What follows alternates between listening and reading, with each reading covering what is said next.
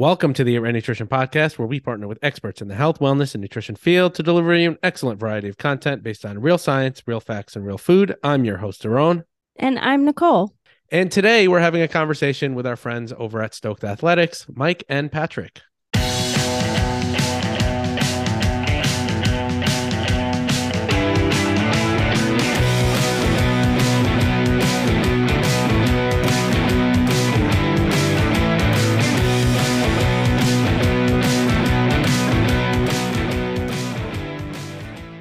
Ladies and gentlemen, welcome to episode number 119 of the Eat Right Nutrition Podcast. Today, we have Mike and Pat, the Stoked Brogy and Pat Fitzpatrick, which, Pat, how did the name Patrick Fitzpatrick come in? Like, how did that come to play?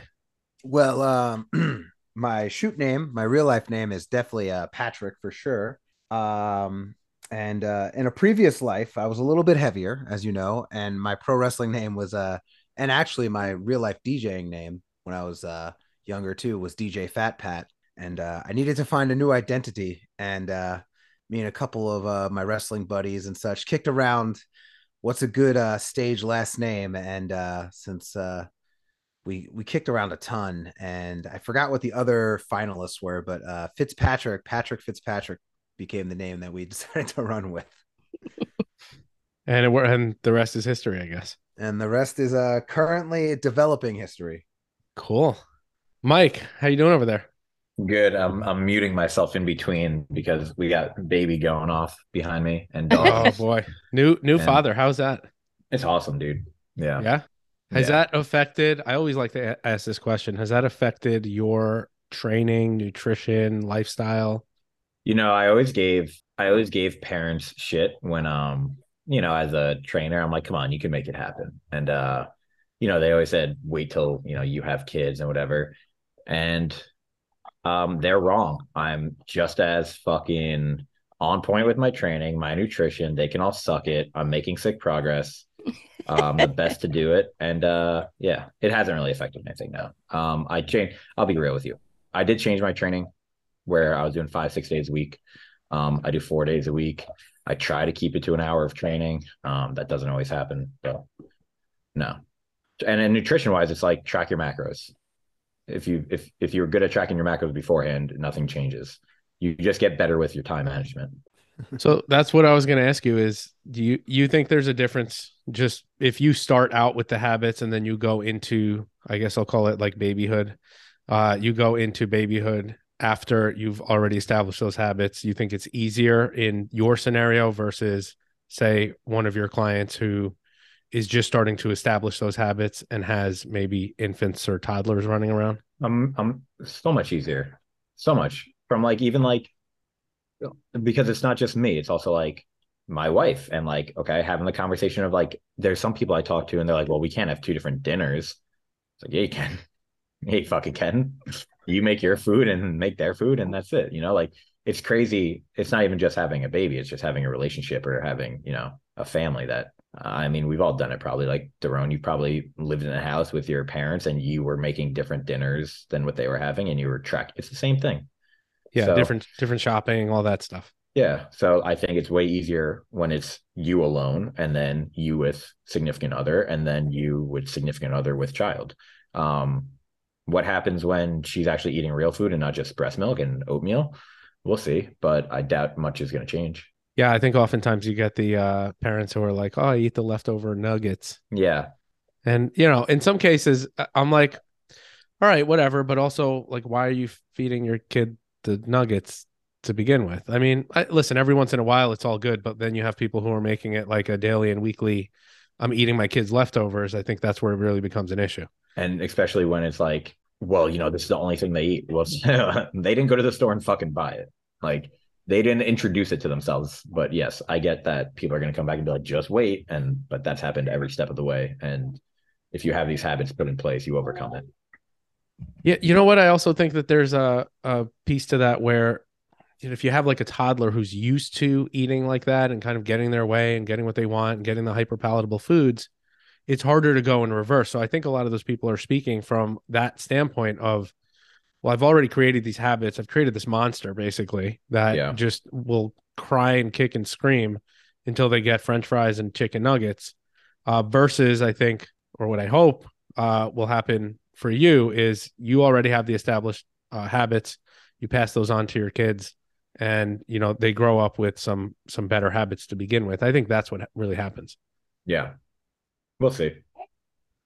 We'll see. So for our audience here, we got baby in the background. For our audience here, Mike is the owner. Is it co-owner? Do you have other owners in the gym? Like, what's the deal with that? Yeah, you met one of them, Gaspar. So I have two co-owners. It started just me, and then when we moved into the facility we're in now, one of my long-term clients and bookkeeper invested, and that's Lauren, and she's our CFO. And then last year, Gaspar came into the business because I was seeking out a partner strategically for certain roles in the gym that I didn't want to do and I'm not good at doing. And then he came into play and he invested, and now there's three of us. How is it having three people versus just you? It's awesome because I think when you play to the strengths, it makes your life easier. So for instance, are you familiar with Gino Wickman and the book Traction at all? I'm not. Nicole, you're shaking. Yep. Yeah, you are, right. So entrepreneurial operating system, it's just like a way to structure your business. In it, there's the top person at the top, which is usually the founder of the company, which I am, which is visionary. And that's the person who is more emotional. It's more like big picture driven. It's all like the dreaming and all that stuff. And then there's the person under them, which is the integrator. And they're the more day-to-day objective, just get shit done person. And that's what I needed. So having Gaspar sit in and be that person, and then breaking out into the C-suite, which is like CEO, CFO, COO. I'm CEO, which is like I make the executive decision at the end of the day. Lauren is CFO. She does the finances, and then he's COO operations, and he handles the team and everything. So if you have a good structure, it makes sense, and the right people are in the right roles. Yes. It also helps to have percentages laid out where one person, which is me in this case, has final say of things. I've never even had like veto anything, but like I know people who are in 50-50 business partnerships, and it's like, well, that's just fights waiting to happen. Somebody needs to be able to override, So where does Patrick come in all this? How did he enter the realm of Stoked Athletics? So I started training wrestlers. I started training wrestler, VSK. And he was a buddy from powerlifting days. And I was working with him. And then, he kind of came to me and was like, can you help me with my wrestling stuff? And I've worked at sports performance facilities. So like, I know how to train athletes. And wrestlers are just this weird, like, mixture of athlete meets bodybuilder, because you got to be able to train them for their aesthetics, but you got to train them for their athleticism too. So I started working with him. He saw progress. He starts referring people. Pat's one of the people he referred. And then maybe a year into working together, the podcast came about, I think. Around then, Pat. Yeah, it was just about a year in now, a year into us working together and us kind of being like-minded in the sense that we want to create a little bit more of a platform that could reach a few more ears, a few more eyes, and things of that nature. And we're about what are we? Episode 91 went up today, so we're about almost 2 years in now. So yeah, and as Mike said, I made my weight loss progress before Mike. My big weight loss journey happened pre-Mike, and then I was not very well-rounded in weightlifting yet, and I went to our mutual friend VSK, and I was like, hey, you're good at growing muscles. I want to grow muscles. And he was like, cool. And for about 10 months to a year, I was working with VSK, who is a self-admitted, like, I'm not a trainer, but like, I do know a thing or two. And after about that 10 months to a year, he was like, you know what? You're really dedicated to this. You should pivot to this, because I can always be helpful to you. But, if you really want to get to know stuff and you want to make real progress, this is a place to go. And it was Stoked Athletics, and it was with Mike. And yeah, and then me and Mike kind of just started talking, and through our talking, my background's in broadcasting, and I've been working in television now for almost 14 years. So these are stuff I studied, and I knew how to get the podcast off the ground. I know how to handle the day to day. I know how to handle the creative like outline of things. So It kind of was just a very lucky marriage, right place, right time, and stuff like that.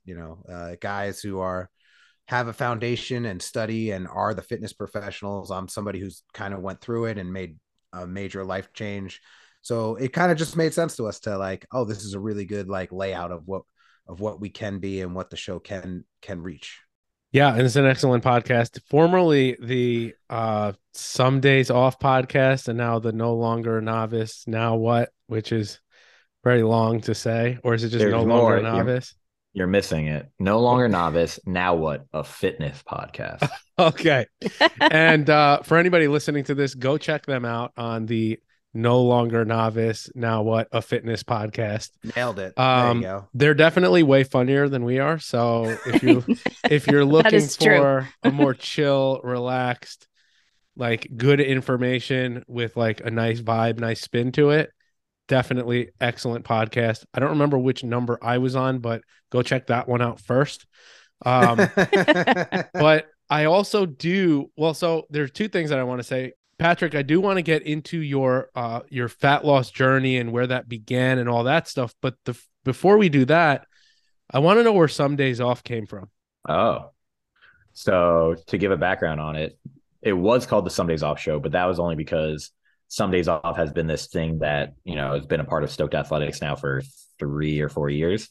And it literally was just me and my buddy Matt, who at the time was like a partner in Stoked. We started kind of like, we didn't start as this, but we kind of developed into this online powerlifting brand for a while, where we were coaching people and going to nationals and worlds and all this stuff. And powerlifting is inundated with that hardcore, like no days off bullshit mentality. So we were just, being the contrarians that we are, and like just poking fun at it. And I was like, we should just make a shirt that says Some Days Off. And we made one. And we did a pre-order, and within like the first year, it pulled in like $10,000 as like a joke. And I was like, okay, this could float. This could be something. So then since I've been growing Stoked, it's just another thing that like we just constantly always had to reorder these shirts, and people were always buying them from all over. And then last year, I finally trademarked it and spun it off into its own brand now, which is just Some Days Off Apparel.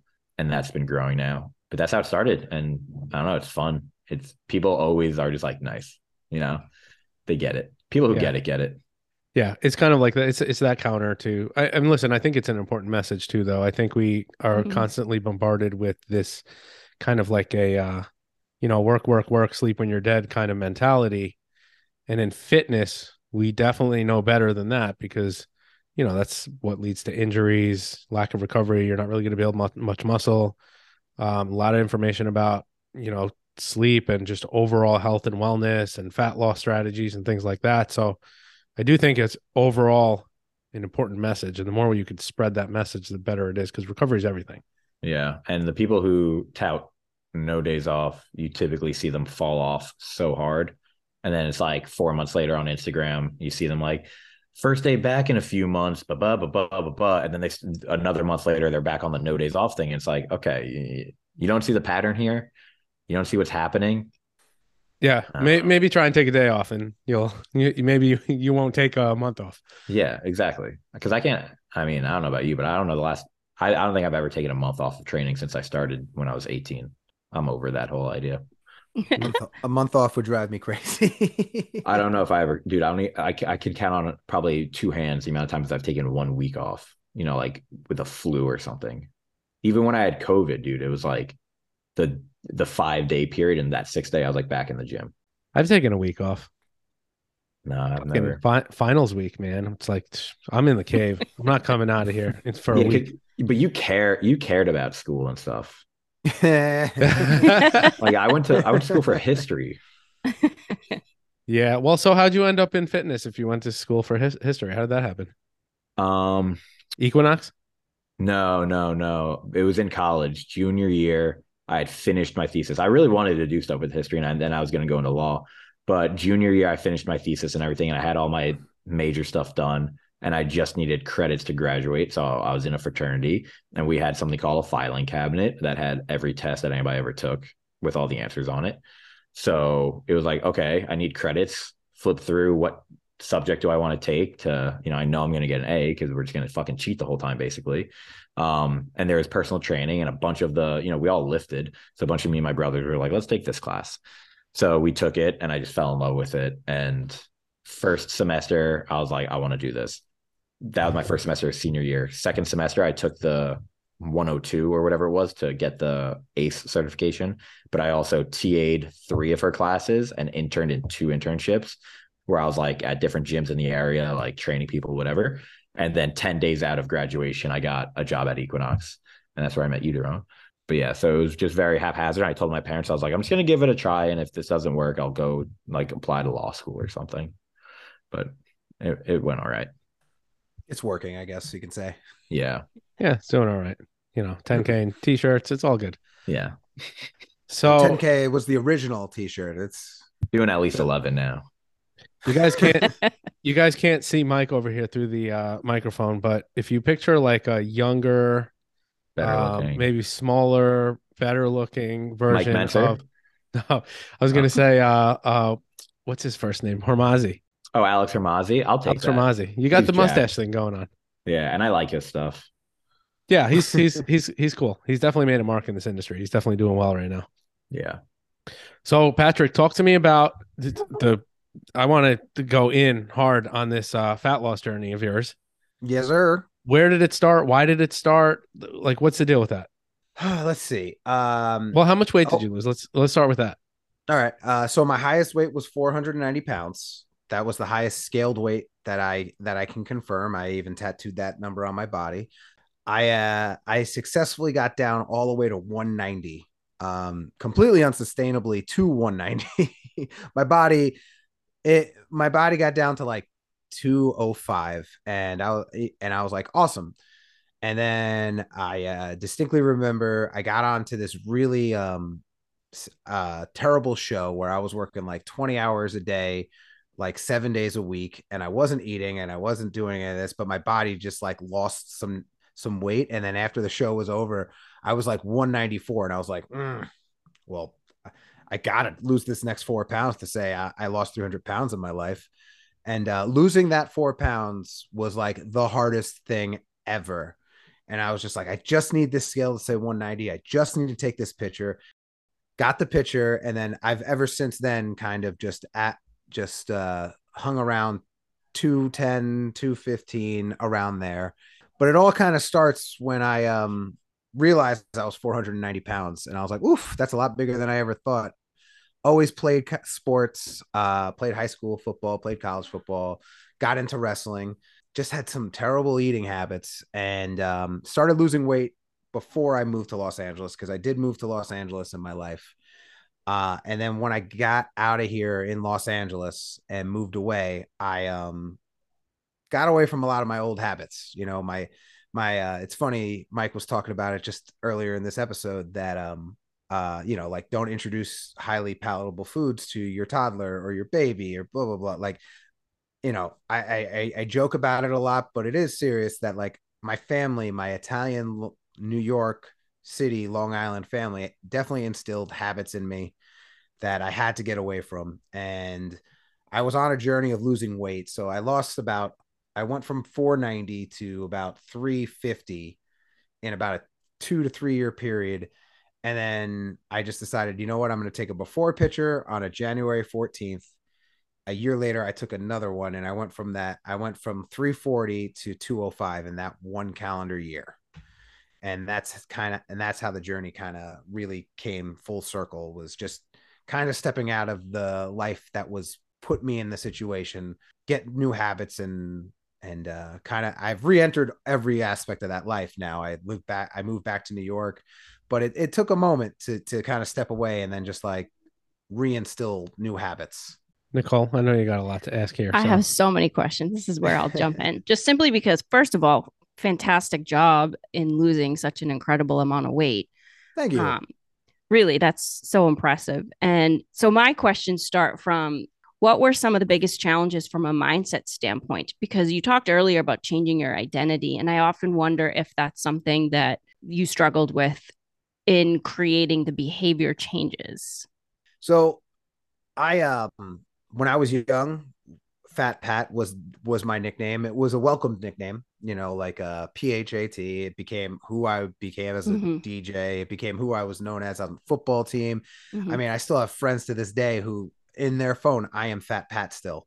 So like I definitely carved out a comfort zone in it.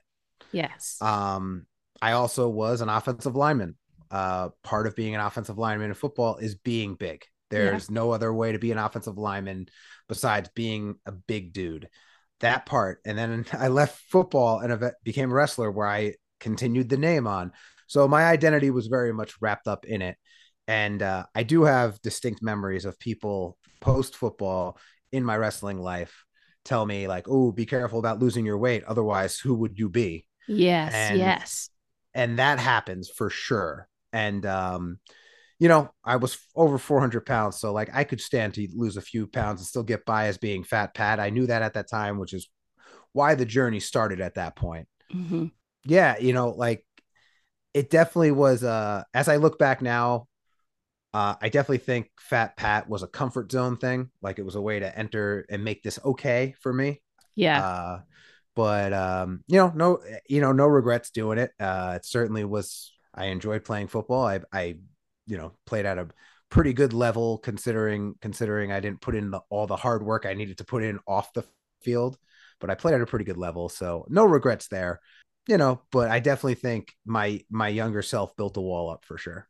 What was the defining moment? Like, were you having health issues? Was it just something you felt like you needed to do? I often wonder what that initial, mindset shift is.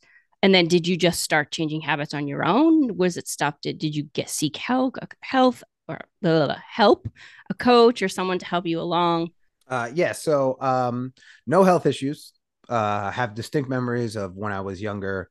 Doctors literally telling me like you're healthier than the average person who walks through my door. Like it's actually fascinating.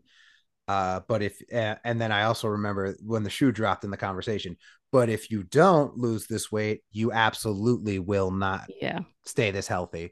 So I was fortunate in that regard for sure. I always had a thing that my weight was useful or it was meant for a purpose. Like I was playing football, I was wrestling, I was again justifying. No one needs to be 490 pounds, but I certainly was building it in my head like, like, oh, what kind of football player would you be? I also like awkward. It's going to sound funny saying this, but like I was built like a football. So a lot of my weight was in my hips and my butt and my hamstrings. So like a lot of it was legitimately behind me. So I never thought I was that big until one day I weighed myself because my weight was getting so big that every time I'd go for a physical, the doctor would just be like, well, you're big, so I don't need to weigh you, right? You need to lose weight. And it became as I got into my 20s, it became just we all get it. You need to change your habit. You know that. Why embarrass you? And so I didn't know what the number was until, and then what ended up happening was I sought some bariatric surgery options.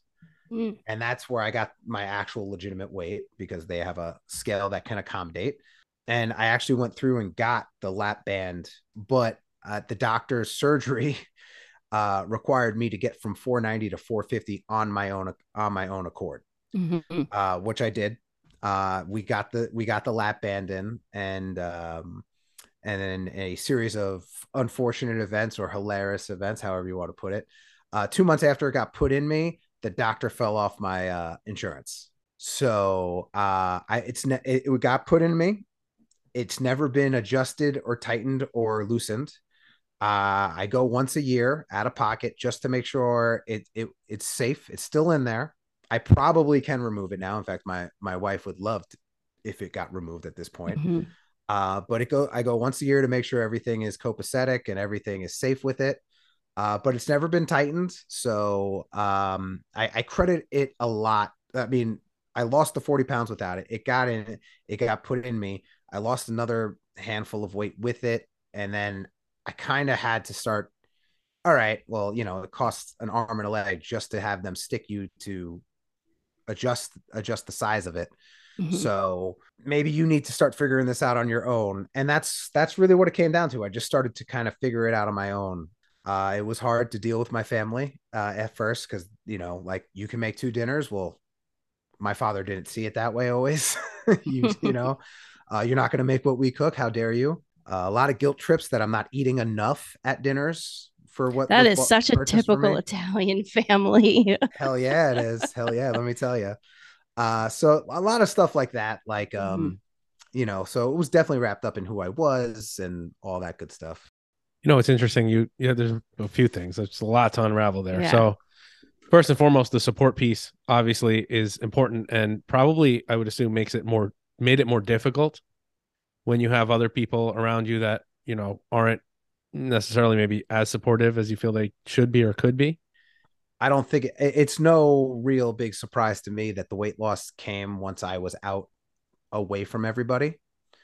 And we've all embarked in businesses on our owns and whatnot. Like, when you start that, it's that same process when you start something, start a business, start something that somebody just doesn't understand. They make fun of you in the beginning until there's actual tangible like results, Right. like, and then suddenly everybody's like, oh my God, this is amazing. But it was like, man, you made it really fucking hard in the beginning though. Let me tell you, you were making fun of me.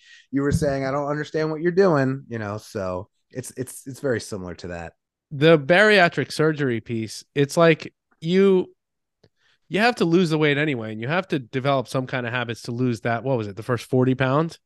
Yeah, it was 40 pounds. My mom is famously quoted like at the doctor and the people like, you're telling me my obese son is too obese for this obese surgery. So that was what she said. And I was like, Mom, I got this. I'll figure it out. Don't worry. But I also think there are protocols for this stuff, right? So for bariatric surgery, like they have to meet with a dietitian, they have to try other things, they have to talk to a psychologist if I'm not mistaken. Like, how does that process work? 13 doctors. You have to complete 13 different visits, or at least my doctor required that. So like the time to lose the weight was built in. Like you just can't walk into the bariatric surgeon and say, I want to do this. And they'll be like, great, next Monday sound good? No, it's great. You want to do this? All right. We think you're a good candidate for these reasons. We're doctor 1 of 12 you need approval for before you can.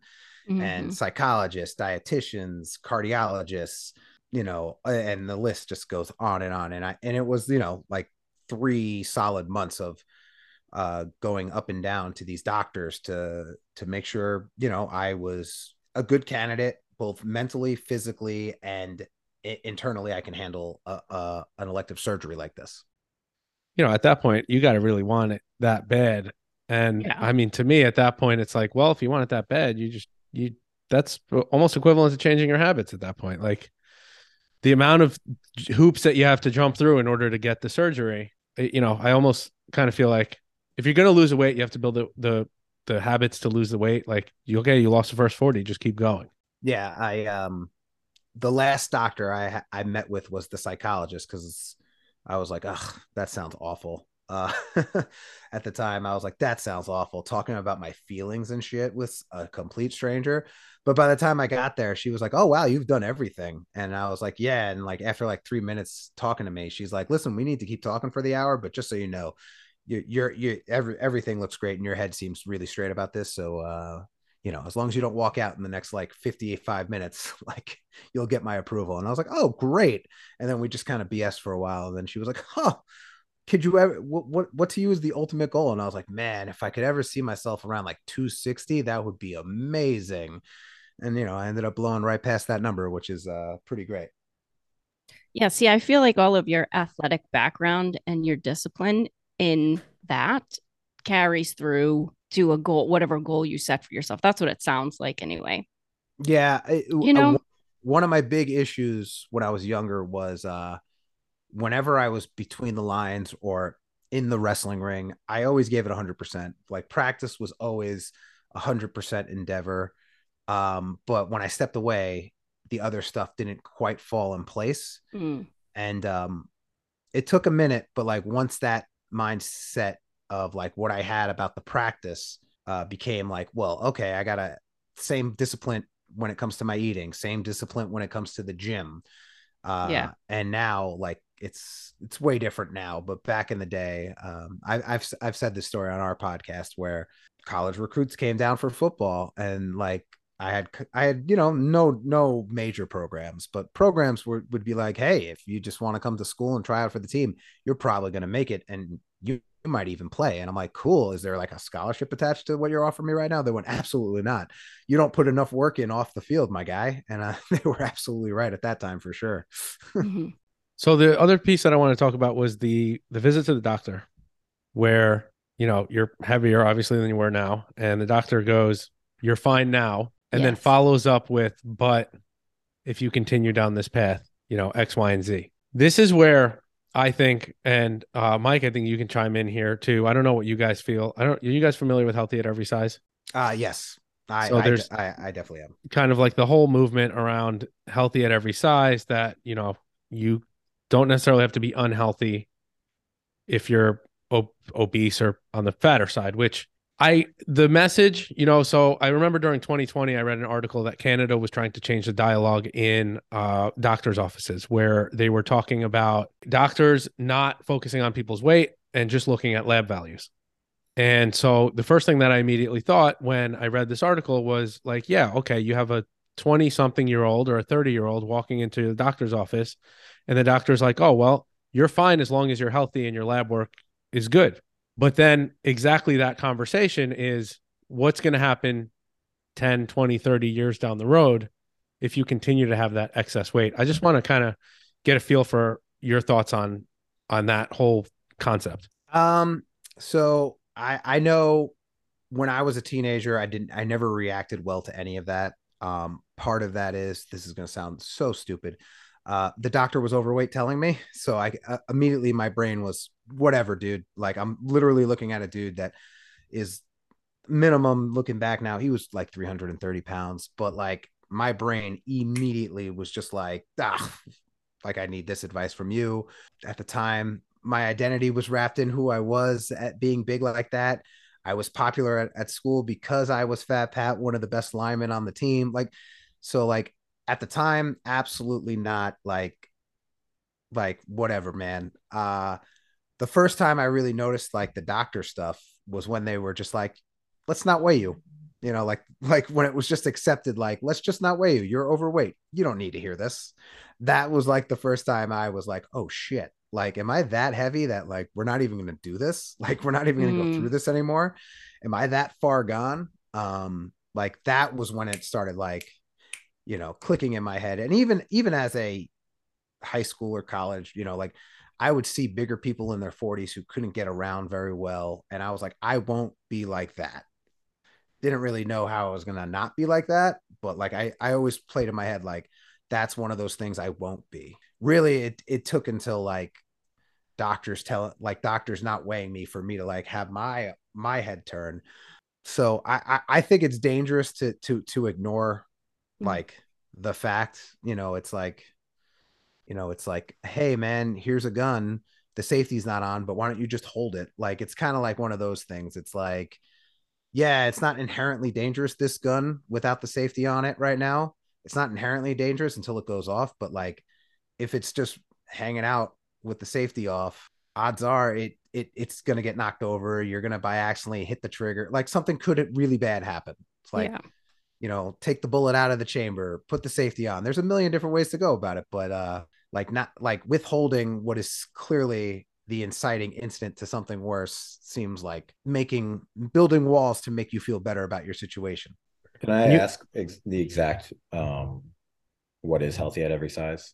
Because I have an idea of what that means, but so healthy at every size, I mean, there's a body of research to quote unquote support it. Whether or not I agree with, there's a body of research to probably support a lot of things that I don't agree with, right? But healthy at every size is just basically that. It's the concept of you can be obese and healthy. You can be at any size. This is literally the implication. You can be at any size and it's a body positivity movement, essentially. Okay. So can you, from your opinion, can you be healthy at any size? Not saying statistically like more people are less likely to be healthy at certain sizes, but like, can somebody at any size be healthy? I think it depends. I think there are a lot of factors that will go into there are genetic factors that you have to look at with the individual. Where is the fat distributed, right? Is there, kind of like visceral adiposity versus in the hips and thighs? Like, where are you storing the fat? Are you active? Are you just generally a bigger person?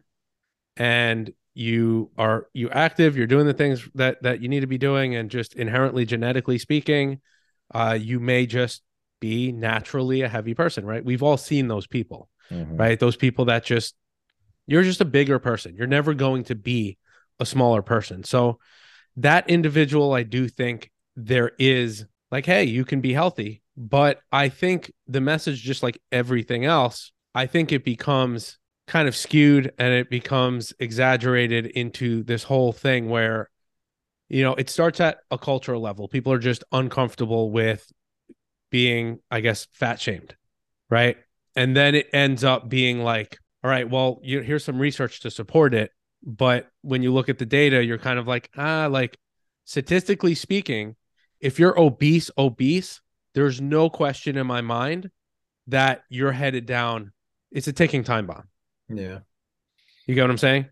Yeah. Yeah, I think that's like the answer is that, can you be healthy at any size? Yes, but you won't be soon. Because like if I was part of this study at 21, the answer would have been yes. See, this 21-year-old can be healthy at any size. I played on football teams with kids with asthma who, I guess at that time, I'd be considered healthier, since we don't consider being obese unhealthy in these studies, which is kind of crazy. But that's the answer to, can you be healthy at any size? Yes, but will you be for the long term? More than likely, I would say no, but I guess you would know the research more than me, Daron, for sure. Yeah, I mean, listen, I think if you look at data on where fat is stored, and if you have upper body obesity, that's linked to insulin resistance, which is linked to type 2 diabetes. If you're obese, you have a higher risk for certain types of cancer. You have an inflammatory, like obesity is an inflamed state, right? It creates an inflammatory environment in your body, which creates chaos for other things, right? You have injury to the vasculature, right? To the cardiovascular system. You end up with hyperlipidemia, hypercholesterolemia. You end up with too much cholesterol in the system, triglycerides, right? So all of these things, eventually they'll catch up. That's always my point with the message of healthy at every size, is that I think people take things way out of context, and it's almost this counter to, it comes from kind of diet culture where we say, hey, we're trying to, we see this everywhere, right? We see this polarization.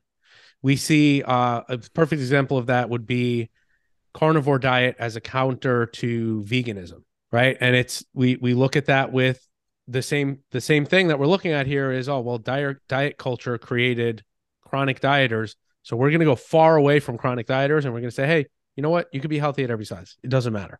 So at least that's how I view it. Your take is, and maybe I'm not summing this up correctly, but healthy at every size until it's not. Like at some point, it's just not. I think there are some exceptions to the rule that you can, like, absolutely, there can be an individual out there that is healthy at a larger size. But I think statistically speaking, this is where you get into research. Research will say, in general, if you're obese, you will be unhealthy. That's fair. Yeah, I think it's a bummer when people like they chase being the exception over trying to like be the don't be the exception that proves the rule. Like especially on like things that like you generally can't control. Follow the steps of which is laid out that is clearly the best path. Because like, I'm in my 30s now. I have knee problems. I do. It's, I'm definitely athletic and all that stuff, but like it's definitely linked to the fact that I spent more than half of my life to this point being overweight and considerably obese. Is that considered healthy? Sometimes Mike can tell you, we've been training for 3 years, that there are times where I've came in like, dude, I can't even bend this knee anymore for the next month. And, that's certainly not scientific to say healthy, but is that what a 34-year-olds should be going through? Probably not, right? So, like that's something that could happen also. Yeah, I mean, listen, being the exception to the rule, like I want to be an under 6 foot Jewish basketball player, and I just want to pick up basketball right now. Like I want to be the exception to the rule of people that couldn't do it at this stage in their life. And you know what I'm saying? Like the chances are of me doing that are slim to none. Just like the chances of somebody being obese and healthy, it's not going to be very often. And we see that statistically speaking when we see large cohorts of people in research. And I guess you can't ever really do like a long-term study on it anyway. The adherence and you can do population studies where you just basically you're not doing a randomized control trial. You're doing a cohort study where you're just following people over a life. I mean, every week, Nicole, we talked about that in the last episode. We talked about NHANES, which is a cohort, a large cohort, and every country like the UK Biobank has a cohort of a few million people that they follow, but they're following up with like phone calls, questionnaires. They go online, they fill out like what their typical eating is like, and maybe they do it once a year. You're never going to get like accurate data, but what you will get from these people is you'll get their BMI and you'll get long-term trends on their health. But that even brings up the issue, like, I mean, blue zones, right? And like, there's debate now whether or not, is it even the diet that's causing blue zones to be blue zones, or is it the fact that it's like a tight-knit community? Like, how do you even, contrast the two? You don't, right? It's also like the China study, right? What they did with the China study that was never finished because the researcher, the guy who started the study, never finished it. But essentially, he was trying to say, okay, well, what's the most optimal diet? And then the vegan community actually took that and said, oh, look, all these people eat fucking plants and they are the most healthy people on the planet. I'm like, well, first of all, it's correlation. It's not, you can't really come to that conclusion, A. And B, the study was never finished. You're just taking unfinished data and putting it together, and it's kind of fitting your narrative. Yeah, and you're starting from your narrative and working back anyway. Yeah, you're cherry picking. Yeah, it's confirmation bias, to say the least. Absolutely. So, Mike, I want to ask you this: where's the future of well, actually, a couple of things. I want to ask you, how was COVID as a gym owner? For myself, or like navigating through the business and stuff like that? Pretty easy, not really stressful at all. Just, you must be the exception there we go, the exception to the rule, ladies and gentlemen. It was hell. And it happened 5 months after we opened our doors, so that was fun. But I had the advantage of being a broke new gym owner who didn't know what's right or wrong. So it was just like, well, we're gonna throw everything at this and see what sticks. And lack of resources leads to more resourcefulness. So we were fucking super resourceful. And at the time, it was only me and another coach, and that was it. It was me and one coach, and we just went through it. There's so many stages of it now, looking back of like, okay, first it was the week that we closed, and it's all right, we're just gonna be closed for 2 weeks. What do we do? Mm-hmm. And then when we realized it's probably gonna be 3 months, and then it's not 3 months, it's over a year, and then it's all these different things. And it was a lot. It was definitely a lot. But we grew over it, so can't complain. You guys recently just expanded the space. Mm-hmm. Yeah. September. What does the future look like? Are you going to take things online? Like, what's going on there? Well, we're already online, and I've always been online on the back end. Like I said, we developed at one point into an online powerlifting company, basically, and then that morphed into me training more people online, in person, and then then I was like, all right, let me get a space and all that stuff. But like right now, personally, I only do online training with professional wrestlers, and we even have now an online group that's $50 a month, and everybody gets the same program through Train Heroic, and that's all wrestlers, and that's a little over 50 of them now on there. And because that's doing well enough, and we have our systems built out, we've expanded that now in December, we're launching one for like our main demographic at Stoked, which is just the active adult. So the adult who plays in, the recreational leagues or goes hiking or whatever, and one for first responders as well. So we're always branching out. We've always been online, but that's obviously happening. Long term, dude, I don't know. If you ask me every year, and I have a different answer of what Stoked looks like long term. Currently, it's just, I think small group personal training is my favorite business model for training people. I think it's the funnest. and it's the one I enjoy the most. So I think sticking with that and maybe just expanding. I'm not gonna lie, while we're talking right now, I'm just pulling up websites of other gyms I really like and seeing their websites. And there's one in Jersey, and I'm like, see, they do small group personal training so well, and I love their layout. And it's like, maybe I'll do that one day, like steal their layout. They're probably like 5,000, 6,000 square feet. We're about 3,000. But yeah, I don't know. Dude, it's like, what's the future of Eat Right? You don't know. Yeah, you know what I plan, and it's like that expression, you plan and God laughs. Yeah. Because I tend to plan things and they go in like the complete opposite direction, which of course. I end up like I always think in my head that I'm going to like, this is it. It has to be this direction. This is what I want. This is my vision. But then I'm like, I'm not even disappointed when it just organically just goes in another direction. And then you're just like, all right, cool. Perfect example. My initial vision, and Nicole, I'm going to put you on the spot here. My initial vision for Eat Right was I'm going to build out this Instagram page and I'm going to have multiple people on the So I started with myself and Nicole, and I'm going to have all these different faces on the page. One person's going to educate about this. Maybe I'll have like a gut health expert. I'll do all these different people, all these different faces. And I never intended on the Instagram just being me, but Nicole basically told me to go fuck myself. I'm not getting in front of the camera. So with that being said, I was like, all right, I got to find somebody else to be on the camera, which I recently did. And I'm going to be launching that, coming up soon. And we've got some ideas. Honestly, I had initially just like, hey, I want to feed the coaching business. But now the picture is a lot bigger than just the coaching business. I'm like, okay, entertainment, infotainment, right? Like, how can we push out content? Because I think content is probably going to be the future of Eat Right. Yeah. And it's funny, like you have these ideas of like, I can tell you what I would like to do. And then you start doing it. And then it's like, oh, this is a terrible business model. There's no way I could sustain this. And you're like, all right, well, how can I do this while making money actually? And in a way that helps people still. And then who knows what the future is, man. I'm going to keep doing it. Who knows? Maybe I don't train people anymore. Maybe in the future I'm a slumlord or a CEO. I don't know. Start a paint company. There you go. Yeah. Or you just become the protege of Alex Hormozzi. Yeah. Or my wife crushes it and I'm a stay-at-home dad. There you go. That's what I was heading for. And then you just get to stay home and you can't stuff like that. I can't ever see you just being a stay-at-home dad. No way. I was gonna say, would you be content with that? Not a goddamn chance. Yeah, I was like, no way.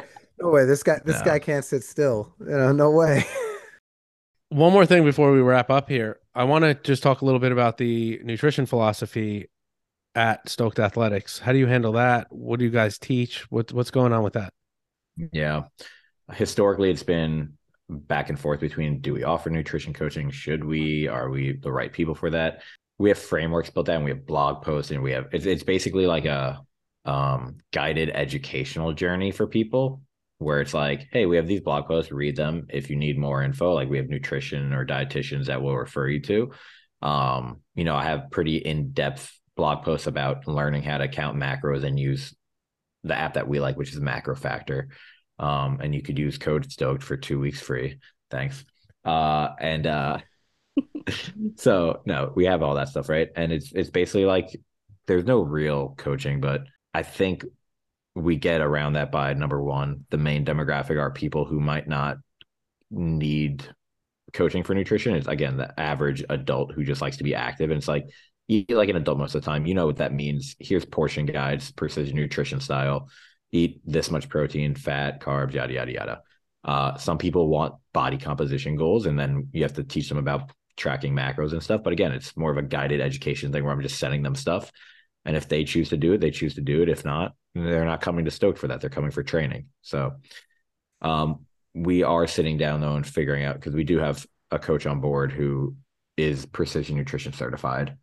So just having something, because there's, sometimes you give people the educational component and they might not put it into action the way that it needs to be. And then they might sit back and feel like they didn't get what they were paying for.